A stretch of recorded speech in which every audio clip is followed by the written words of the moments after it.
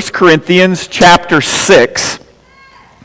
And if you didn't bring a Bible, look under the seat in front of you or down the row. I spread them out throughout the sanctuary this weekend after we. And also, I just want to mention, those of you who this is your first time in a long time at North Hills, it's just like, it was.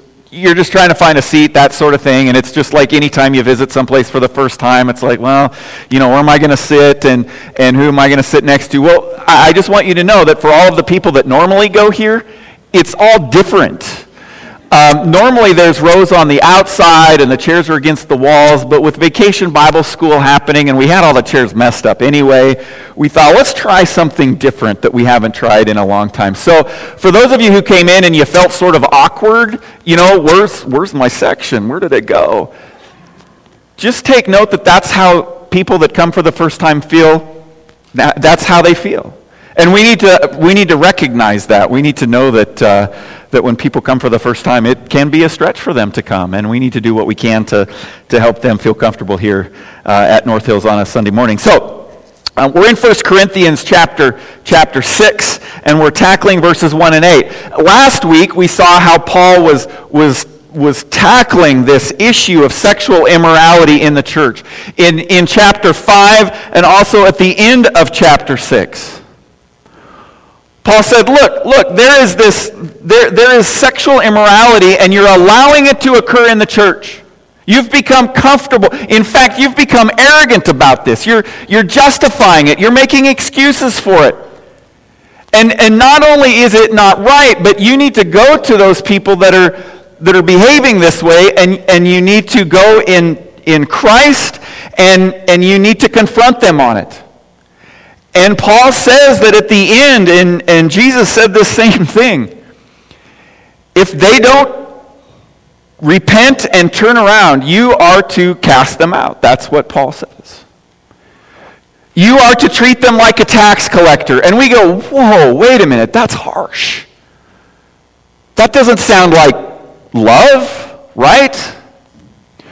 But Paul is concerned that this stuff will subvert the message of Jesus Christ and the truth if it's left to sit there and grow. And we see that in the church really worldwide right now in terms of our sexuality.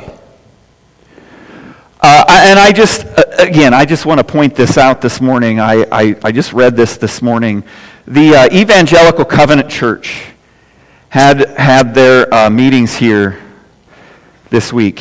And the first covenant church was founded by Swedish immigrants in 1874, and it was in Minnesota. And for decades, it was one of ECC's largest churches nationally until the 70s, and then it started to decline, that sort of thing.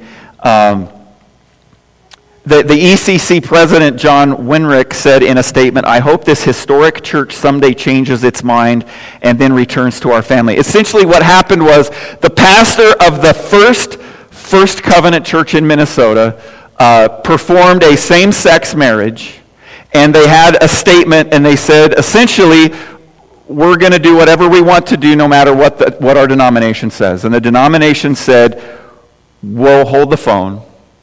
They took the pastor's license away, said you cannot be in this denomination anymore. They removed the church from their denomination. And we think, wow, that's harsh. And some people read about that and they go, what is going on? What is the deal with this church? And that denomination is doing exactly what we looked at last week. That's exactly what Paul said should be done. In order to preserve the truth, we have got to stand up against these things that the Bible says are wrong. This is sin. And again, we looked at it last week. Premarital sex, extramarital sex, homosexual sex, it's all wrong. It's sin. And we need to stand up against it. For 47 years, there is a pastor who has also been suspended. Now, listen to this statement. This is a statement from Matthew Armfield, who attends First Covenant. This is what he said. "It is so unbelievably upsetting to see my father Dan," he was a former pastor of this church, and my fellow members of First Covenant experience the hate, deceit, and actions that go against the teachings of love and inclusion that Jesus Christ preached. Hear that mindset. You're opposing something that I'm doing, some behavior that I'm doing, and because you're opposing that, that's not loving. And Paul says, and we will see Jesus says, coming against that sin is the loving thing to do.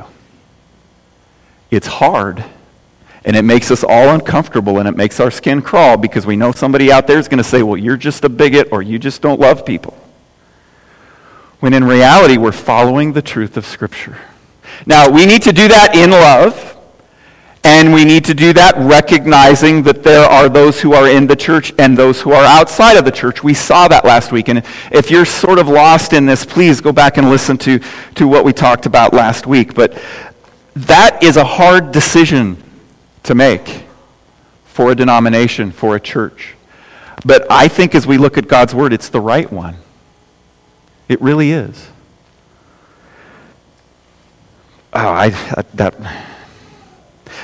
So as we start chapter 6, verses 1 through 8 here, it seems odd in some ways that Paul would throw in talking about lawsuits and suing one another in the midst of this conversation about sexual immorality. But as I looked at this week and studied this, it seems like a decent place for it to be, because if we think of lust as a sexual desire, one of the definitions of lust is actually to feel a strong desire for something, whether it's lust of money or food or power or to be proved right over someone. And Paul continues to tackle and challenge the Corinthians on their arrogance, their sense of entitlement, their sense of not having their rights stepped on.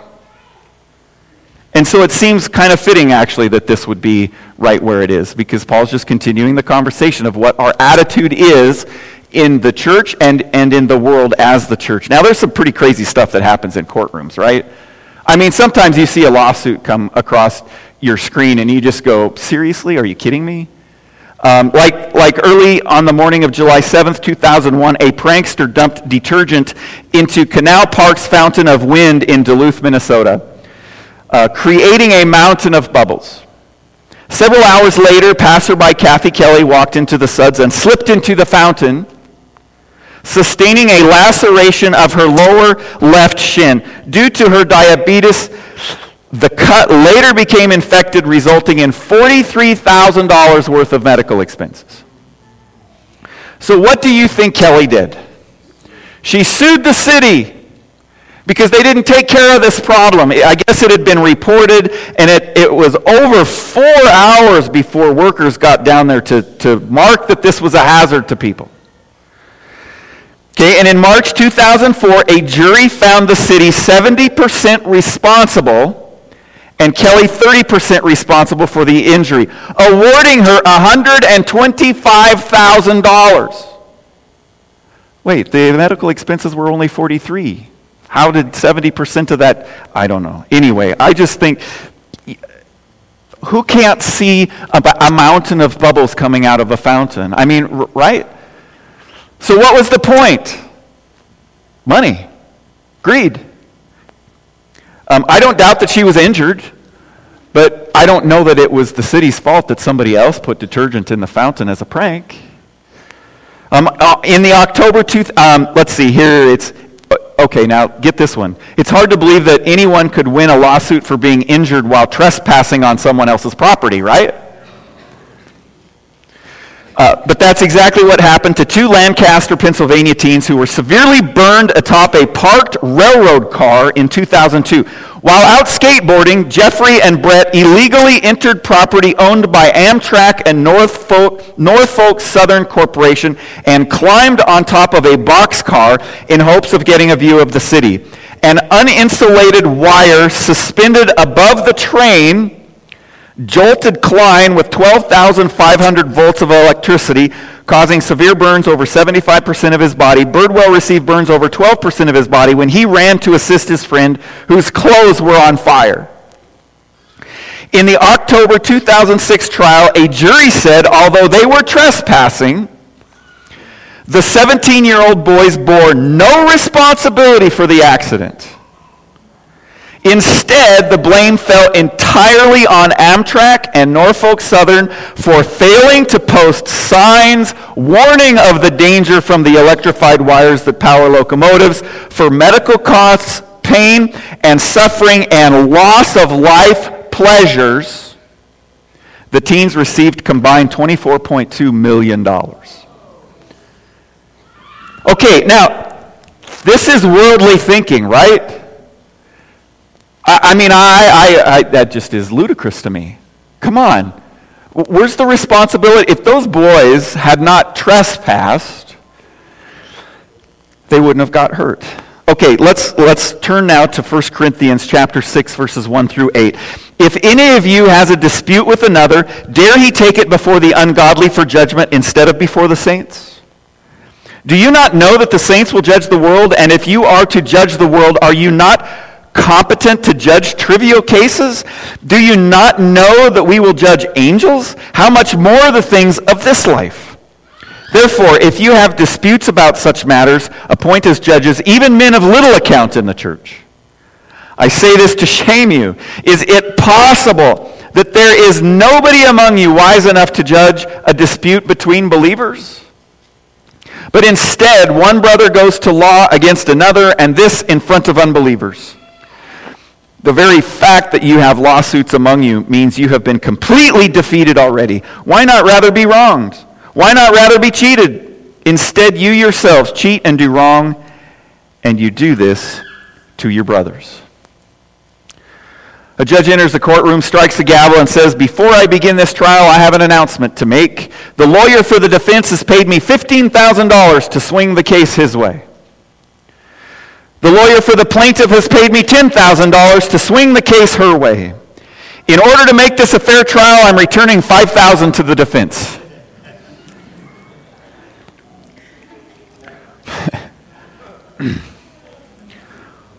Now, I have to say, and I wish he was here this morning, but congratulations to Nate Hibben for being the next in line for serving as a district court judge, as a judge.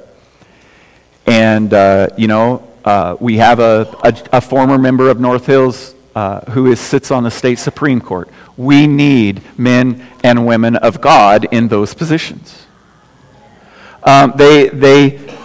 They will follow the law, and sometimes they're put in a bind because sometimes the laws of our land are wrong.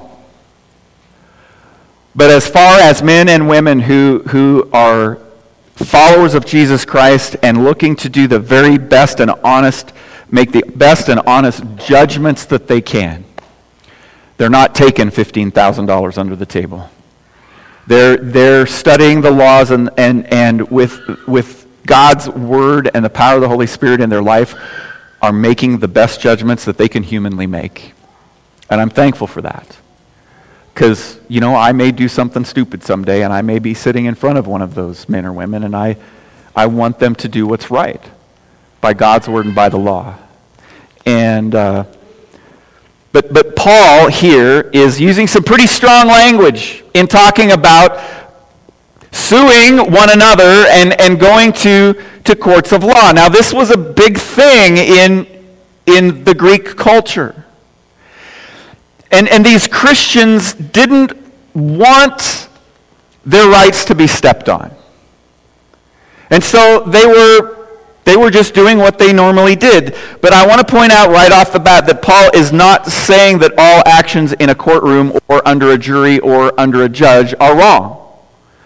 Paul is not saying that. He's not saying never should this be a part of what you do in your life, because we see Paul himself invoke the courts and his rights as a Roman citizen In the book of Acts, Acts 28, verse 19, the beginning of that, Paul says, the Jews objected, so I was compelled to make an appeal to Caesar. It's exactly what Paul was doing. He was appealing to the law of the land.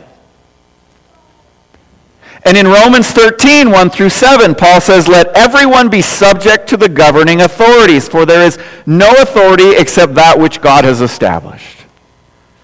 The authorities that exist have been established by God. Consequently, whoever rebels against the authority is rebelling against what God has instituted, and those who do so will bring judgment on themselves. For rulers hold no terror for those who do right, but for those who do wrong. Do you want to be free from fear of the one in authority? Then do what is right, and you will be commended. For the one in authority is God's servant for your good. But if you do wrong, be afraid, for rulers do not bear the sword for no reason. They are God's servants, agents of wrath, to bring punishment on the wrongdoer. Therefore, it is necessary to submit to the authorities, not only because of possible punishment, but also as a matter of conscience. This is also why you pay taxes, for the authorities are God's servants who give their full time to governing. Give to everyone what you owe them. If you owe taxes, pay taxes. If revenue, then revenue. If respect, then respect. If honor, then honor. So we don't get an out as Christians. We can't conscientiously object to taxes because God's word says that we pay taxes. Now, litigation, as I've studied, seemed to be high on many people's list in the Greek culture. Sounds like our own, doesn't it? Paul seems to be experiencing a combination in here of anger and a broken heart over how the Corinthian Christians were treating each other. The Corinthian Christians were busy about protecting their rights. If any of you, right there in verse 1, has a dispute with another, dare he take it before the ungodly for judgment instead of before the saints? Paul is saying here, don't hang your dirty laundry in the public square. They don't need to see it. You can take care of it yourself. It makes matters even worse. Their pride and their arrogance and their selfishness and their greed, which I hope that we are all wrestling through and struggling with and surrendering and trying to grow in. We're trying to grow in humility and offering others forgiveness and grace, and sometimes we struggle with that. And it's a process. And when we air that stuff out there for everyone to see, and I would actually throw Facebook in there as well, when we air that stuff out there, it doesn't do any good to hang it out there. Let me read you the whole thing in Acts 28:19 when Paul was talking about appealing to Caesar. The Jews objected, so I was compelled to make an appeal to Caesar. I certainly did not intend to bring any charge against my own people. So it wasn't brothers in Christ that Paul was bringing this against. You see, in Jesus Christ, we are not the enemy. That person sitting next to you or across from you in this room or in this county from other churches, we are not the enemy. Our battle is so much greater than that. It's not against flesh and blood. Now, we will have disputes. Paul's not denying the fact that there's conflict in relationships with people. But he's saying there's a right way to handle this and there's a wrong way to handle this. And the Corinthians were not choosing the right way. As brothers and sisters in Christ, we are to be unified and we are to rely on the power of the Holy Spirit to give us wisdom as we work through this stuff. Now, I get that this is uncomfortable stuff. It is a whole lot easier to send a text message or to post a negative comment on Facebook when we have a conflict with someone else than it is to actually call them and sit down with them over coffee or whatever and have a conversation about this uneasy feeling that's going on or this wrong that they've committed to you or that you've committed to them. But that's what we're supposed to do. In the wisdom that the Holy Spirit gives us to work out our differences and conflicts in love and in forgiveness. I mean, working through our differences is a whole different ballgame when we do it in the wisdom, in godly wisdom, than in our worldly human ways. And we need to rely on one another and the help of other believers to prayerfully consider our thoughts and actions. When's the last time you were wrestling with something and you called a pastor or a friend or an elder and said, "Hey, I'm really struggling with this situation. Can you help me? Can you pray for me? Can you give me some godly wisdom?" Now, I've always attributed this to my dad. I know he didn't write it, and nobody really knows who this is attributed to, but Dad always said, "It's better to be silent and thought a fool than to open your mouth and remove all doubt." Right? There's some godly wisdom in that. There's actually a proverb that kind of leans, it's not those words exactly, but it talks about being silent. And as I said last week, Jesus gives us a formula for dealing with conflict and disputes, and I want to mention it again. Matthew chapter 18, 15 through 17. If your brother sins against you, go and show him his fault just between the two of you. If he listens to you, you have won your brother over. But if he will not, these are the words of Jesus. But if he will not listen, take one or two others along so that every matter may be established by the testimony of 2 or 3 witnesses. In other words, let's make sure our stories are straight. It's not so there's 3 or 4 against 1. It's so that we can agree that we're actually talking about the issue here. There's a problem here, and we need to resolve this. And Jesus, again, goes on to say, if he refuses to listen to them, tell it to the church. And last week, again, I think what Jesus is talking about here is more the leadership, not get up on Sunday morning and tell the church everything. Not everybody, but the leadership. Okay, if he refuses to listen to them, tell it to the church. And if he refuses to listen even to the church, treat him as you would a pagan or a tax collector. Those are the words of Jesus. You see, it's to be between one another within the church using godly wisdom to work these things out. So let's not hang our dirty laundry in the public square. Look at verses 2, 3, and 4. Do you not know that the saints will judge the world? And if you are to judge the world, are you not competent to judge trivial cases? Do you not know that we will judge angels? How much more the things of this life? Therefore, if you have disputes about such matters, appoint as judges even men of little account in the church. What in the world is Paul talking about here? Judging angels? He's saying there is a time coming when God will hit his proverbial gavel on the table and he will say, "All rise, the godly court is in session." And we will be the judges. Paul asks a rhetorical question here, of course. Do you not know? Come on, you guys, really? Don't you remember?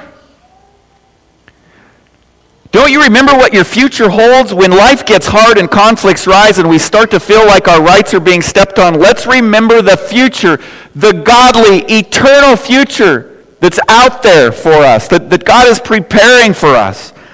Let's remember who's really in charge. Let's remember that keeping Jesus central in our lives is our greatest priority. Let's seek first the kingdom of God. And let's remember that as we seek first the kingdom of God, all these other things will be added. We don't have to worry about them. Throughout the New Testament, we see Jesus talk about how those who are in Christ will be raised to share with him. Raised to share with him the reality of this resurrection life. When things get rough, we need to remember whose we are to regain a proper perspective. And that's hard. Because we are to be like Christ, who loves unconditionally, who forgives, who says that we should forgive 70 times 7. That gets hard in our lives. And I think Paul may also be using a passage in the book of Daniel as a major source of his perception of the kingdom of God. And I want us to take a look at this as well. I've taken some of the verses out, but Daniel 7, 9 through 27, if you're taking notes and you can read this later. This is what Daniel said. As I looked, thrones were set in place, and the Ancient of Days took his seat. His clothing was as white as snow. The hair of his head was white like wool. His throne was flaming with fire, and its wheels were all ablaze. A river of fire was flowing, coming out from before him. Thousands upon thousands attended him. 10,000 times 10,000 stood before him. The court was seated, and the books were opened. In my vision at night I looked, and there before me was one like a son of man coming with the clouds of heaven. He approached the Ancient of Days and was led into his presence. He was given authority, glory, and sovereign power. All nations and peoples of every language worshipped him. His dominion is an everlasting dominion that will not pass away, and his kingdom is one that will never be destroyed. But the holy people of the Most High will receive the kingdom and will possess it forever. Yes, forever and ever. But the court will sit.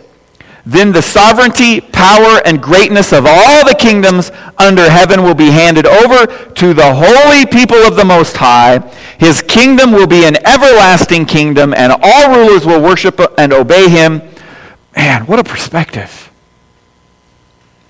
We will sit as judges.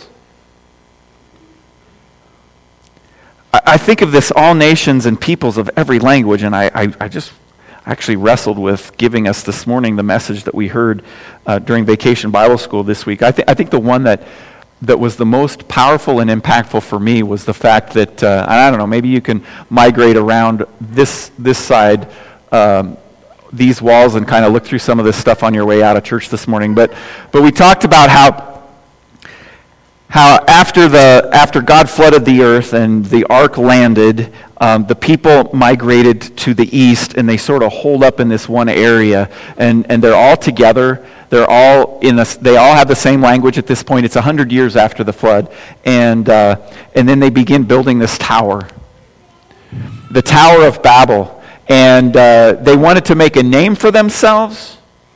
And they also said, and we don't want to spread out. We want to stay here. But God had told them to scatter. He wanted them to be fruitful, multiply, and spread out over the whole earth. But the people didn't obey him. And so what did God do? He confused their languages. And they all grouped in like groups, like we do, the people that we know, the people that we can understand, the people that look like us. That's exactly what they did. And then they did exactly what God wanted them to. They spread over the whole earth. And one of the lessons we learned this week, and you talk about the incredible race and the fact that we are one race. We are all relatives of Adam and Eve. We are all relatives of Noah and his 3 sons and their wives. We are all distant cousins.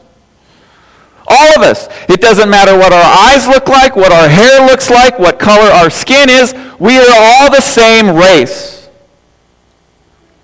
But you go fill out a job application, and it must indicate that we are different races because there's options, and I have to choose one. It kind of makes me want to go apply for a job somewhere and check the other box and write human. Right?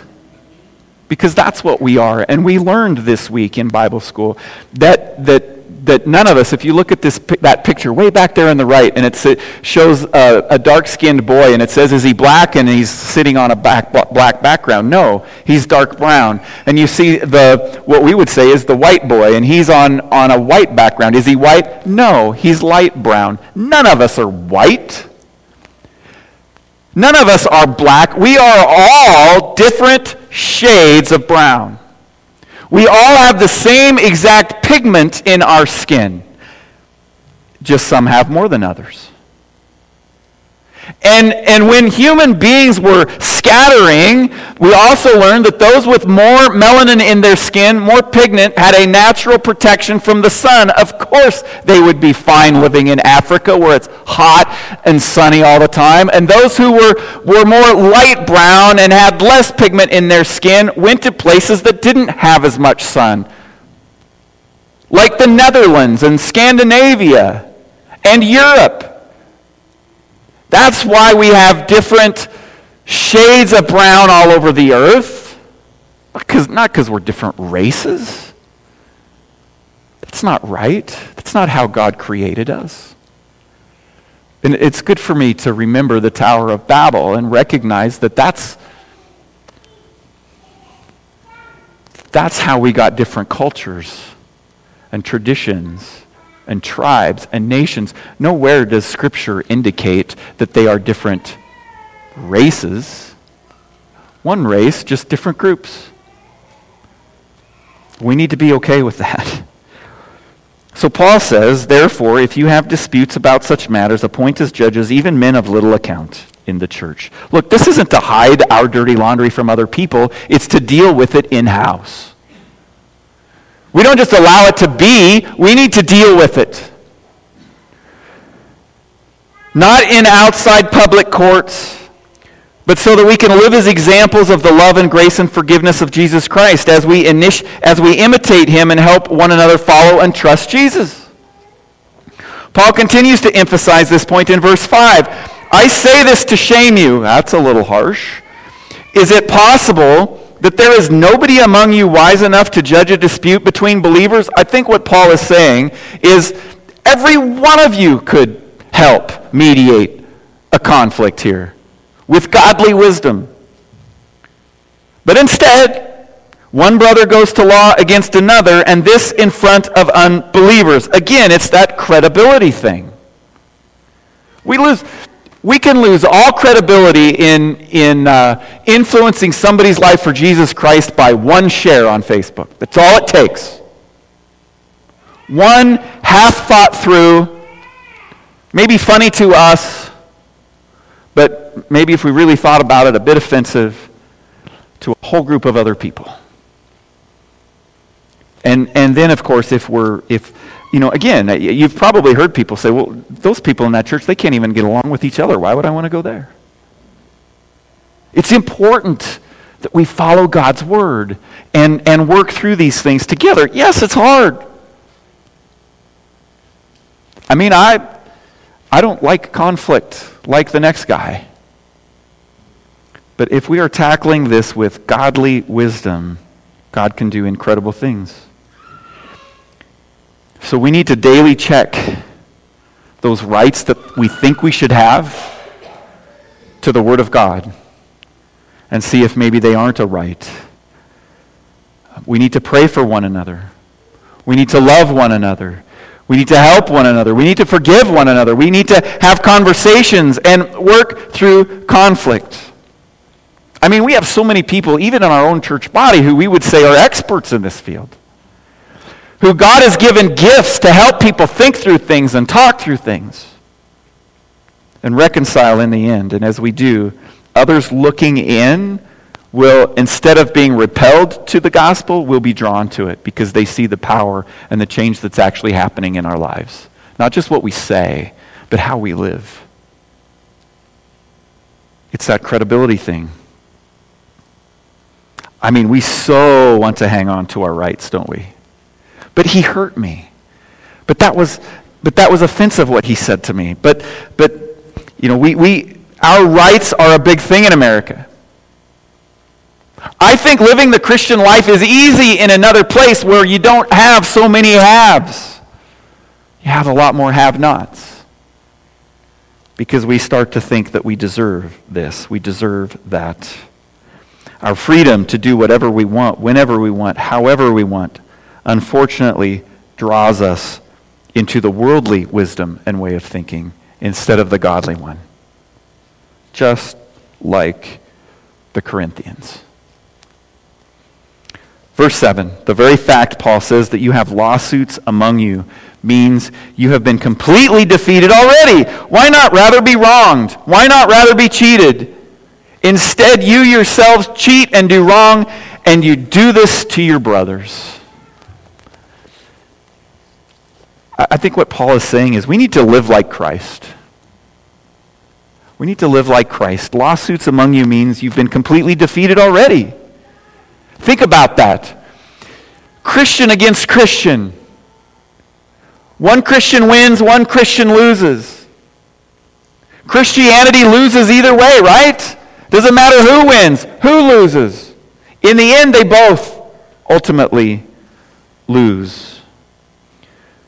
When we go after one another, winning at the expense of another Christian brother, it doesn't matter who wins.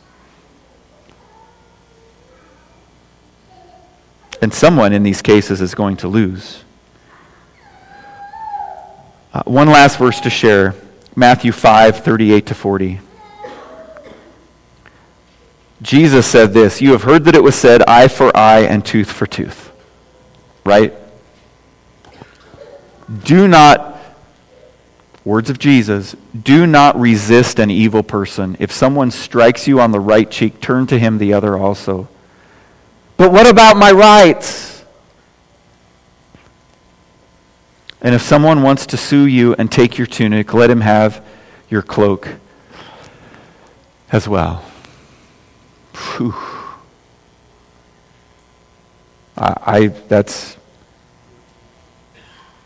That's not the American way, is it?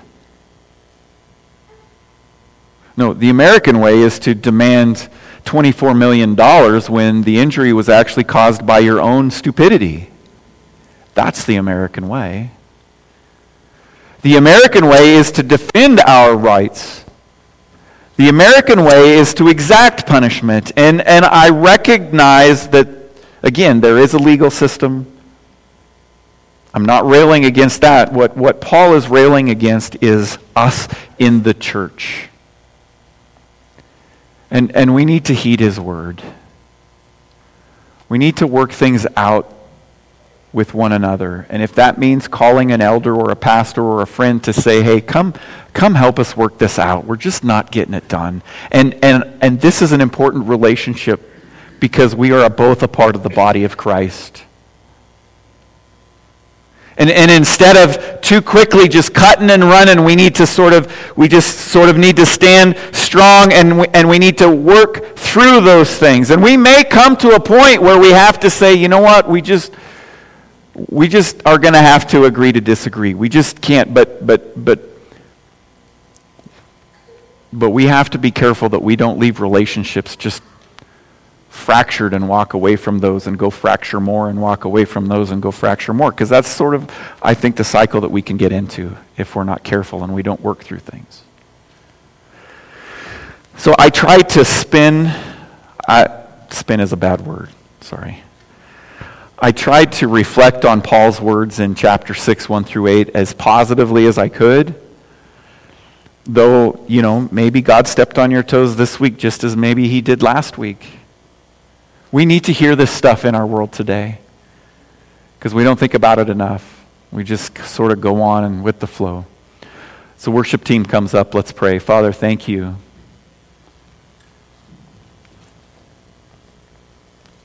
Thank you that you walk with us in the midst of life. And Lord, I know I mess things up. And